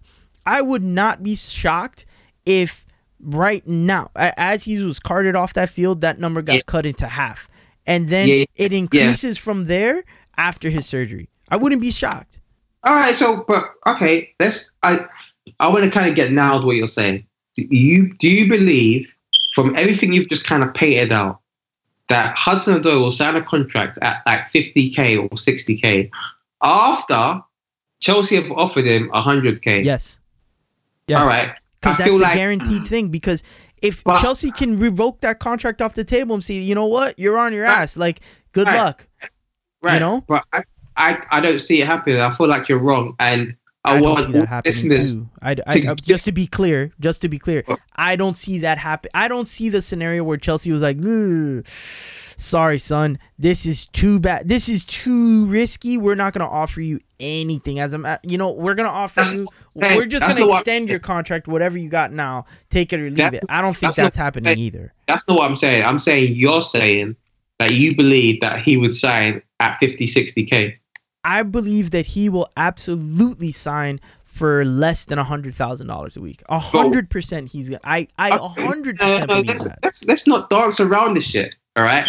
Because before you said 50, 60K, I kind of want a number. Okay, if truth at the end of all of this, he signs a contract for 75, 80, somewhere around there. Right, but are you talking about pounds or dollars? Because whatever he gets paid in, because the number was 100. So whatever he gets paid in, euros, Bitcoin, whatever that number is. But you expect like a 20 grand drop. I'd expect a significant drop. If the number that we were told is 100 and he ends up signing for 99, 98 a week, that's not what I'm saying. I'm saying that the number he's going to sign for is going to be a significant drop. And to be a significant drop, to qualify for a significant drop, I'm calling it 80s. What do you say? Right. No, that's fair enough. But so like I'm talking about on a premise that this is a contract he rejected. So he formally rejected $100,000 contract a week. Mm-hmm. And now he signs an $80,000 contract a week. Even that, I don't see it happening. I don't see it happening. But the good thing is we can agree. We can say I do. Yeah. But at the end of the day, what I think is gonna happen is that he's gonna sign something with Chelsea, and hopefully. I believe that was gonna be the case. Right. Yeah. I believe that was gonna be the case because if we have a really good feeling that Eden Hazard's leaving, imagine what the guys within that building feel. Right, but then my thing is he hasn't signed a contract yet. So even though I did harbor hope that he was going to sign, let's forget about the injury. The fact that he hasn't signed, you still have to be prepared for the idea that he was always going to go. Now, obviously, Callum Hudson-Odoi? Right. Yeah, but for him, it doesn't make. Why would he sign? Because until Eden Hazard leaves, he hasn't left. So why would you sign? You don't want to be in a situation. Let's say Callum Hudson-Odoi signs today, then that's it. Hazard's out. I'm gonna be the number 10. 2 weeks later, oh, by the way, your boy Eden Hazard has re-signed for the next 5 years. You'd be like, what the fuck, man? But I don't think the premise is on if Hazard stays or not. Now, okay, even when Hazard goes, say it again. No. Yeah. Go ahead. Because right. My whole thing is like we've seen from Sarri, and this is my biggest gripe. He's not necessarily playing players that are in form. I've seen from Sarri saying press conferences that Hudson has got 20 appearances this season, and he thinks that he should be happy with those 20 appearances, even though the large majority of those 20 appearances were at the time when he said it 5 minutes substitutions. That's bullshit. And he said that. Yeah, it is bullshit. If I was Callum Hudson-Odoi, I'd be like, no, I'm not happy with that. You know how many minutes I deserved? Every single goddamn minute that's available, and all of them are available. But 90 minutes in every single match. That's what I deserve because that's how good I am. Right, but beyond that, not only is Sari saying this, sorry, it wasn't long ago he was saying this. This was still at the same time where the kind of whole contract thing was up in the air, and he said that he's made 20 appearances this year, and the idea is next year he'll get 30 appearances, the next year 40 appearances, and this is the guy where 2 minutes on the field counts as an appearance. Yeah. So this is why I don't believe Hudson trusts Sarri with his career. Now, it looks like Sarri is going to be sticking around, which is why I don't think he's signing, because he just doesn't trust Sarri with his career. Just to jump in quickly and throw in my 2 cents, and again, it's a bit of an echo. Can you go to the echo, or are we good? No, we're good. We're good. Cool. Just throw my 2 cents, and again, at risk of going against our most gracious host on the All American Chelsea podcast, I have to agree with Daniel. I have to agree with my namesake here, and I think, bro, I feel like you're underestimating the value of Hudson-Odoi on 2 accounts. Now, first of all, again, the 100K a week figure, which has been rumored since January, was because I was offered I was on the table during January. Now, a lot of football's been played since now, obviously since January to the end of April, and I think Hudson-Odoi's value has increased since then. I feel like he's shown his worth again. 100%. Not just on the pitch, but even off the pitch. Again, I felt like the media presence towards Chelsea has been a little bit better. Certainly in that aspect, the fact that we're actually playing a homegrown player. He's obviously got his first start for England as well. I mean, I feel like the good factor around him is going to ultimately make Chelsea value him even more and want to keep him at the club. I think the second thing that you're underestimating is the fact that these other clubs will still be willing to take that gamble on him. Again, when you're getting a player at a cut price, like for instance when we got Barkley, again, it isn't as... I think the figure that we were looking for potentially was 40 million during January times. Now, if Bayern Munich were to have to get him for, again, free, and then obviously those prices wouldn't go on, then I think you would inflate his wages. Like you've seen obviously a recent signs like Sanchez to Man United, where he got inflated wages. Ramsey to Juventus, again, another inflated wages. I thought like Bayern Munich would be happy to take the hit on wages, maybe give him a little bit more than what he's maybe expecting to get at such a young age, and obviously not have to pay any fee, and you're getting a little bit of player that you wanted to get in January. Yes, he had the injury, but I feel like there'll be enough time for him to show his worth once he comes back from the injury before the end of the summer transfer window coming towards next season. So again, I feel like his worth will still be shown in that aspect. I feel like there's enough reason for a team to take the gamble on him. And again, that's Bayern Munich I'm talking about. There's still Man United who will still want to be in the hunt. There's still Juventus who were the third team at the time who might still be in the hunt. And who knows now, obviously, because there's been a lot of football since January, since the window's closed, how many other teams have been interested in Hudson-Odoi now watching him play. Barcelona was rumoured too. True. Exactly. Barcelona, again, potentially with selling Malcolm or Coutinho, there's every chance that the other team's going to be coming in for Hudson-Odoi. So again, I feel like a significant drop from 100k, I feel like we'd be doing some real deep shit if we make him try and sign a 60k contract. Like, that would be some real fuggery shit, man. So it's got to be at least in the same ballpark. Yes, I understand it's going to be diminished a little bit from 100k, but at the same time, his value's gone up. So it may even be above 100k now. You never know. So no, you're 100% right. I wasn't taking that into account. That there was that the last time the timing that we got a number was in January, and he 100% had an increase in value from January till today. 100%. I was not taking that into account. Also, just a quick point. If you're looking for a title of this pod, you should call it "I Agree with Daniel." But what if there's not a Daniel on the show? So I should just you know what? At the end of the day, I don't know what he thinks about this topic, but whatever he thinks, I agree. I agree. I agree with myself. Fuck. I just think what I'm basing my opinion of what's going to happen purely on the fact of what I've seen happen here in the United States. Obviously, in the United States, I'm more familiar with, Kobe Bryant had an Achilles tendon injury late in his career, in his late 30s, and he came back perfectly fine. Here in Miami, the Miami Dolphin player, Cameron Wake, that motherfucker tore his Achilles in the middle of the play, finished the play, and finished the play, and then came back from his Achilles injury as if nothing happened. As a matter of fact, he recently just had to leave us because we had to make cuts. but he went on to another team making just as much, if not more, than what he was making here in Miami, and he's deep into his 30s.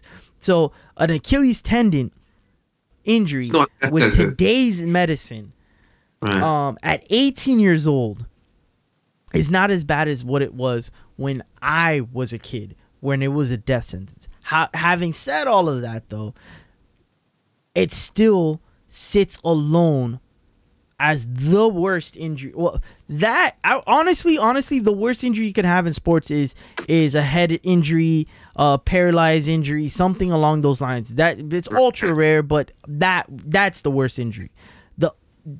Outside of that, the worst injury that you could have, it has to be an Achilles tendon tear. Has to be Achilles tendon tear. I mean, knees have gotten to the point now where you could blow a knee. I mean, look at Ross Barkley. He blew a knee.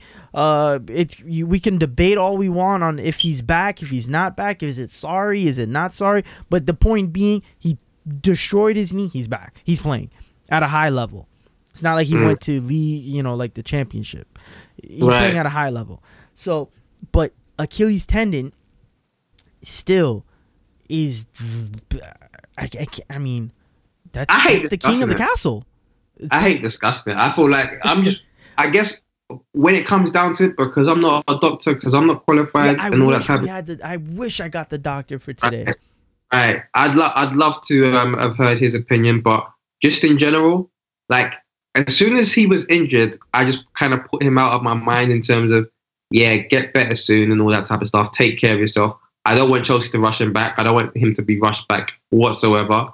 However, I'm just like, all right, let's move on. Let's get Pedro in or whatever in, and let's try to secure our targets. And then when he does come back, it's like a new signing. Yeah, and let's see how good he is then. I don't understand the whole kind of the doomsdayism. Yeah, that's.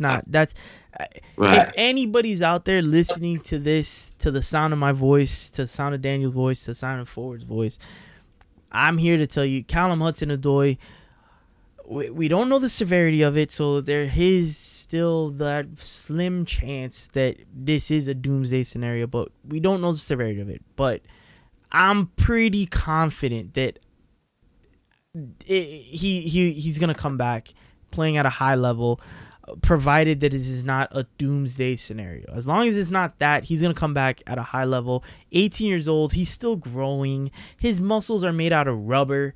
I mean, that happens to a 30-year-old. It might be doomsday. They might not come back so quickly. Usually this injury is like a year. I know what when I tore my knee up, my knee healed faster than my mind. My mind took longer to trust my knee than my knee was to be healed. The doctor had told me, yo, your knee's 100%. My mind told me, no, it's not. And that's we got to see that. That's another factor too. I think Ross Barkley is dealing with a little bit of that.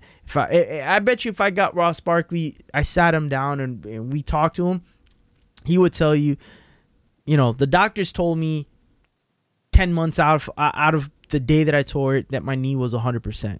My mind told me a year and a half, 2 years later. You know what I'm saying? Like, I bet you he would say something along those lines. Maybe. I speak like that. I speak in very definitive terms, like as if I know. Like, oh, it's cool. Ross, I spoke to him last week. He said, he said that. Like, what the fuck? What do I know? One thing I want to get out there though is, and I think I mentioned it in our little group, that people have this tendency to, it's confirmation bias. Whereas, if anything goes wrong, I'm not talking about with Callum, but in terms of now, before the injury, whenever he made a mistake, or the fact that his form has been poor, like his form hasn't been poor, but he hasn't. The last couple of games, he hasn't been as great as the games before that. Now, these games, no one blamed it on the injury or anything like that. It's just, okay, for whatever reason, he hasn't been getting the ball as much. He hasn't had great games. But now after the injury, if he was to have bad games, people are going to say it's because of the injury. Yeah. No matter what, everyone's going to kind of relate it back to the injury. So I feel like Chelsea fans in general, you should fight the urge to do that. And also, there's going to be commentators doing it, and I feel like you should challenge it because it's not everything that's got to do with the injury. Like players, like even the last couple of games, as an example, he's found it hard, and that was before the injury. So if he comes back and he does find it hard, it's not necessarily down to the injury. Yeah. And just to give an example of that, to put it into context, again, I'm sure you guys remember clearly the season we won the league under Conte. Now there was the Costa before January, and there was the Costa after January. Now before January, I mean, for me, he was easily in the running for Player of the Year, but after January, and then there was the rumors of him maybe going to China. There was a big report, maybe 400,000 a week. And after that, his form did dip. Now, I didn't always just think that, it was because of the China rumors. Now, some people did want to think that, but I think his form just fell off a cliff, generally speaking. But again, anything that happened bad, it was, his head's already in China. His head's already gone and all that. But 100. I don't think, if you look at it, it was still the same guy there. Just things weren't coming up as easily. And also, our play also diminished as well, the way we were playing football. We weren't as progressive. We weren't as attacking. We were a little bit more pragmatic in how we play, which obviously doesn't suit a lone striker. So again, that's just another example of that. But that's like such a great point because that season where he was linked with China, like you said, first half of the season he was doing great. Second half wasn't too good. But that's actually the pattern of most of his time at Chelsea. A lot of the time, his time at Chelsea, he's been half a season player. So all of those people just say that it was the China thing, but it happened before in the other seasons where China wasn't involved. But that's the thing with football fans. They make a point and then they want to almost use anything to justify the point they've made. That's sports in general. I mean, but think back, 14-15 season. He had 20 goals before December. He didn't. Right. I think he finished the season on like 23 goals, 24 goals, something like that. Like he scored 4 goals from January to May. Like then in what was it in the 15-16 season that we won't talk about that season doesn't exist. Then it was 16-17 season. He scored. He was on the same thing. He was on fire the first half. Right. And then he stopped scoring after January. I think he started scoring when we played, what was it, like Stoke or one of the red and white teams. That's how that's how I keep track of teams. I always know that like when I see the purple and sky blue, I'm like, God damn it, that team's tough. That's Burnley, Aston Villa, and West Ham. Aston Villa in the past always used to kind of give us a little bit of problems. Like, I'm like, damn, that's the color that always kicks our ass. Red and white. Stoke, I still see this guy's goal from a mile away, and the snake grasping at straws in thin air, trying to block a ball. Out of his box. He's goddamn on the halfway line. This dude shoots from the other box, clear across the other side of the field, and this guy's grasping at straws in the air, red and white. Who's that? Charlie Adam? The Charlie Adam goal from a mile away. Right. So red and white always gives us trouble. Red and white's always Southampton. So I break the teams down like that.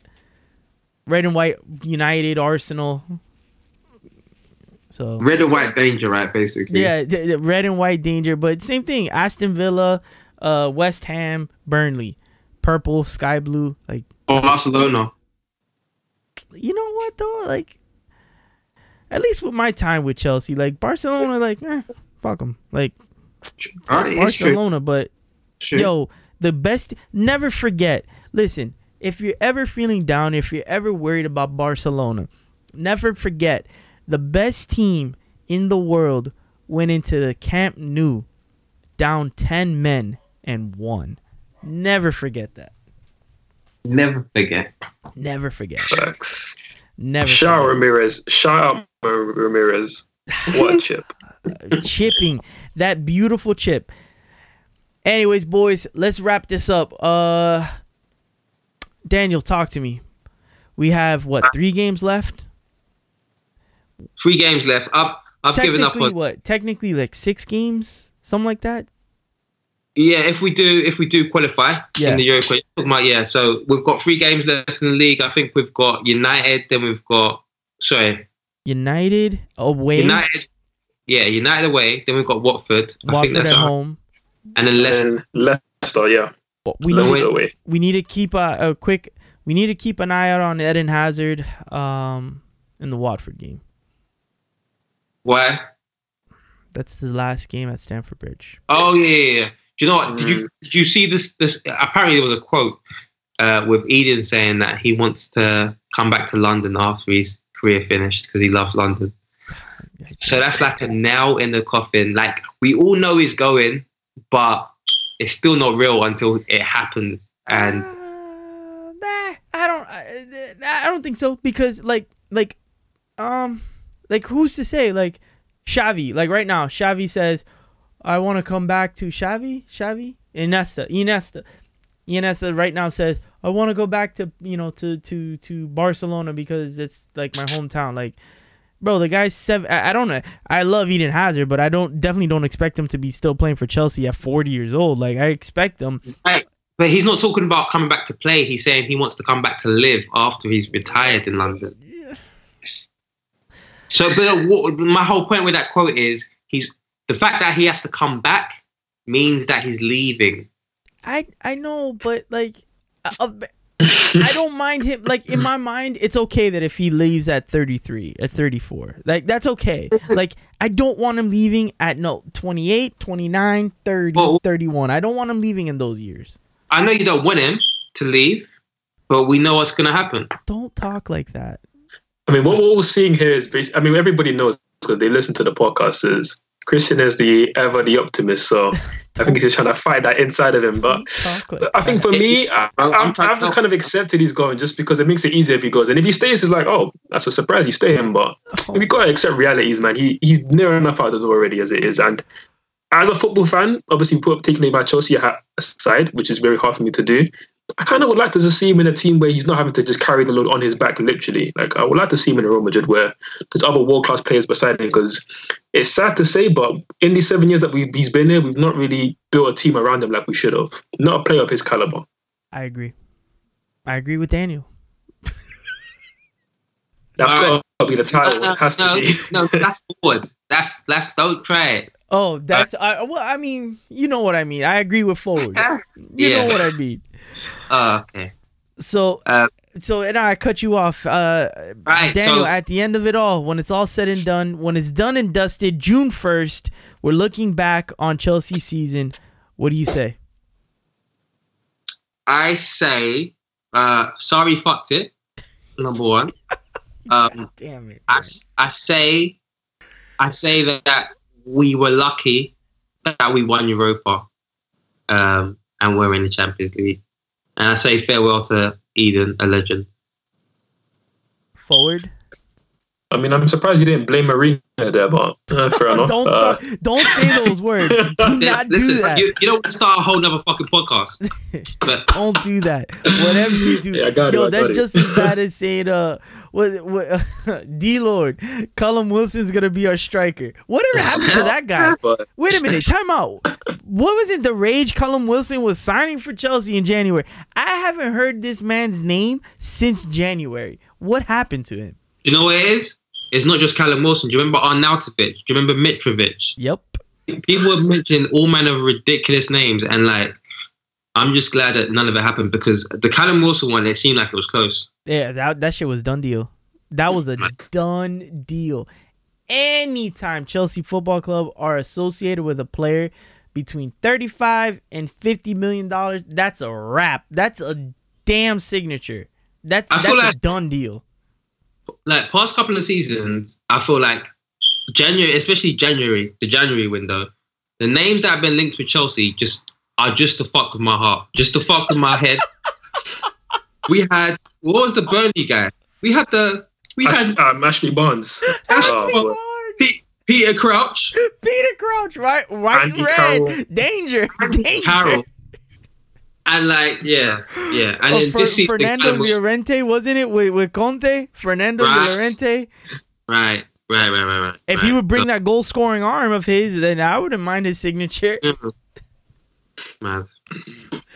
Stressful times, man. Forward, talk to me. January 1st, what do you got? June 1st. June 1st, I'm sorry. Yeah, again, man, I wanted to give up on the league just because I felt like it would have been easier just to focus limit expectations and focus on the Europa League. But these teams have been bottling it, so we've got a chance. But at the same time, we bottled it against Burnley, so we just got to focus up. And again, Man United away, that's a must win. We have to win that if we want to finish top 4. But I'm looking forward to the Europa League game, the semi-final versus Benfica. Again, these were the games that Frankfurt. Frankfurt, yeah. Yes, Frankfurt went through, yes. Again, these are the games I've been looking forward to having in the Europa League, playing against decent, really good opposition. And okay, we didn't give Slavia Prague any credit beforehand. I think they gave us a good game, but again, Frankfurt. Games we look forward to having in the Europa League. Don't get me wrong. And again, to your point earlier, we need to be in the Champions League.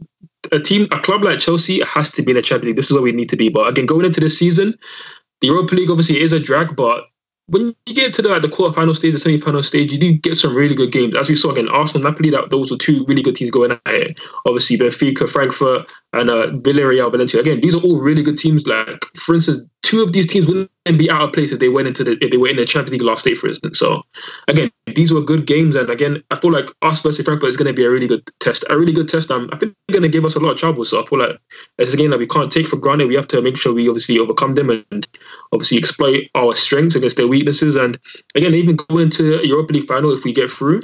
The potential of a London derby in the Europa League final in Baku, I mean, like that's big, man. That's big. That's big. Again, to win that would make it very special to win the Europa League. Again, and that's something people wouldn't have necessarily said beforehand going into a tournament Europa League. Again, it's quite derogatory the term, the Europa League in England for whatever reason, but it's a decent tournament to win. And again, to beat Arsenal in the final would be a dream. So, especially for me. So, yeah, again, if we can look forward to that. Hopefully, obviously, securing Champions League football for next season.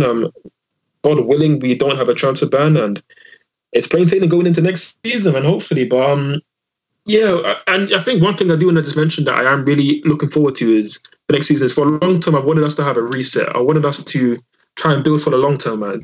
The transfer ban in many ways could give us opportunity to do that. Yes, it's a negative because we can't necessarily replace Hazard if he is to leave with a like-for-like replacement. But if we're given the opportunity to plug youngsters into the team by force, which we've not been able to do, then I'm happy for it. I'm all for it. Again, players like Reece James, Mason Mount potentially, Tomori potentially. Kurt Zuma needs to be in that defense next season. I can name so many names for the people in the back. Kurt Zuma would have done wonders for us Monday night against Burnley. Wonders for us. And again, he's done wonders for us in his top 4 challenge with his performances against Arsenal and Man United recently. So again, he has to be there. But again, there's so many names. Everybody's already screaming those names maybe right now. There's so many names to name. Bogart. There's so many names I can name. I'm looking forward to all of that throughout the summer. Potentially seeing these guys integrated into the squad. So again, that's my hope for next season. Champions League or not, just to see those guys integrated into the team. That's what I'm here for. I agree with Daniel. Oh my God. Yo, that's gotta be a shirt. I agree with Daniel. That's gotta be a shirt. All right, boys. Forward. Shoot him the Twitter handle. Yeah, it's forward_100. A lot simpler than last time. So yeah, forward_100 for your trolling, insightful, and sarcastic needs on Twitter. That's where it's at. And we got to take a second. He is the first man to officially be. What is it? 3 times on the show? Hat-trick hero. Oh wait, hold on. I got to take that back. That Nini technically has been on the show 3 times, but we've only recorded twice. We just split. You're the first man to record 3 separate individual podcasts, so I give the award back. Oh, nice! I'll take it. So we have. Yeah, you got the Ballon d'Or, my man. That was a very specific. You're the first Nigerian black man to record 3 different pods on a Thursday night or whatever. But anyway, take what you can get, man. Take what you can get. Yo, Daniel, talk to me. If people want to follow you, first of all, do you have any comedic dates? I'm sorry, I gotta plug your comedy. Oh shit! Listen, don't follow me, man. I don't want anyone to follow me. Okay. But I got a comedic date coming up this weekend. So yeah, hopefully that goes well. I know it's gonna go well. Yeah, it should go well. I'm good in it, so it should go well. But yeah, don't follow me, man. He doesn't want any followers. I'll probably just block you anyway. He blocks people. shout Ennis. I had to email him because even I'm blocked and I'm his boy. I'm blocked. So, but if anybody wants to attempt to follow you on Twitter, how? It's Daniel Soft, Daniel_SOFF. And if anybody wants to hear your world famous podcast, how can they do that? What is it called? Oh yeah, shout out Touchline Fracker. Come listen. Like Touchline Fracker is the Twitter handle. It's the name of the podcast. We talk football. Yeah, book. Get a couple of books in there. We talk football. It's a top 4 or top 6 focus. Every week we do like two different podcasts. Thursdays and Mondays, Fridays and Mondays. Fantastic, tremendous. All right, boys and girls, this is the end of the interview. What's going on, everybody? Back. Thank you again to Daniel from Touchline Fracas. Thank you again to Forward, aka Daniel, aka One Day I'll Know Your Real Name. It's an inside joke. Not even an inside joke, just an inside fact. I don't know his real name. Forward is a man of international mystery. We've settled on his stage name being Daniel, but I don't know his real name. I really don't. So, another fun fact. This is the second time I record this part of the podcast because the first time that I recorded, I went long and I actually ran out of real estate on the audio track. I don't know what happened there. So I'm going to cut it short. I had a bunch of things to say, but I don't know. Got to figure it out. Keeping along with the old school classic hip hop vibes, I'm ending it today with Legit, the song that's kind of like the motto of my life. And that's by Jay-Z, Dead Presidents.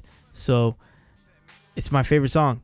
It's one of my favorite songs, but really the motto for my life. So again, thank you to Daniel from Touchline Fracas. Thank you again, Daniel, Forward Thinking. I love you guys. Have a great day. Enjoy the rest of your day. I believe in each and every single one of you. 100%. 100%. I believe in all of you guys. So I can do it, you can do it. Love you guys. Talk to you guys again soon. Big kiss. Mwah. Just dream about to get back. That made him smile, though his eyes said, pray for me. I do you one better and slay these niggas faithfully. Murder is a tough thing to digest. It's a slow process. And I ain't got nothing but time. I had near brushes, not to mention 3 shots, close range, never touch me. Divine intervention, can't stop by from drinking my ties with Tata down in Nevada. Ha ha, papa. Word life, I dabbled in crazy way. Without rap, I was crazy straight. Partner, I'm still spending money from 88. Presidents to represent me. I'm out for presidents to represent me. I'm out for presidents to represent me. I'm out for every presidents to represent me. Know what? I make you and your whack mans fold like bad hands, roll like Monopoly. Advance, you copy me like white crystal. I gross the most at the end of the fiscal year than these niggas could wish to. The dead presidential candidate with the sprinkles in the presidential ice that'll offend you in due time when crime flees my mind. All sneak thieves and player haters can shine. But until then, I keep the trillion cut diamond shining brilliant. I tell you half the story, the rest you fill it in. Long as the villain win, I spend Japan yen to 10 major events. Catch me in the joints, convinced my iguanas is biting. J-A-Y hyphen, controlling, manipulating. I got a good life, man. Pounds and pence, enough dollars make sense. While you ride the bench, catch me swinging for the fence. Dead presidents, you know. Every presidents to represent me. Every presidents to represent me. I'm out for presidents to represent me. I'm out for presidents to represent me. I'm out for presidents to represent me. I'm out for every presidents to represent me. So be it, the Soviet, the unified steady flow. You already know, you light, I'm heavy row, heavy dough, Mike machete your flow. Your paper falls slow like confetti. Mine's a steady grow, Betty grow. Pay 5 in it for blow. Better believe I have 1160 to show. My dough flip like Typhon. Jay-Z the icon. Baby, you like Dawn? Maybe this crystals will change your life on. Roll with the winners. Heavy spinners like hit records. Rockefeller. Don't get it corrected. This shit is perfected from chicks to chicks that stripping the Lexus. Naked without your gun. We taking everything you brung. We caking. You niggas is faking. We getting it done. Crime family. Well connected JC. And you fake thugs is unplugged like MTV. Got MD3. Take your treasure. My pleasure. Dead President Giles. Politics is your jail. Bow. Old presidents to represent me. Dead old presidents to represent me. Dead old presidents to represent me. Dead old presidents to represent me. I'm out for presidents to represent me.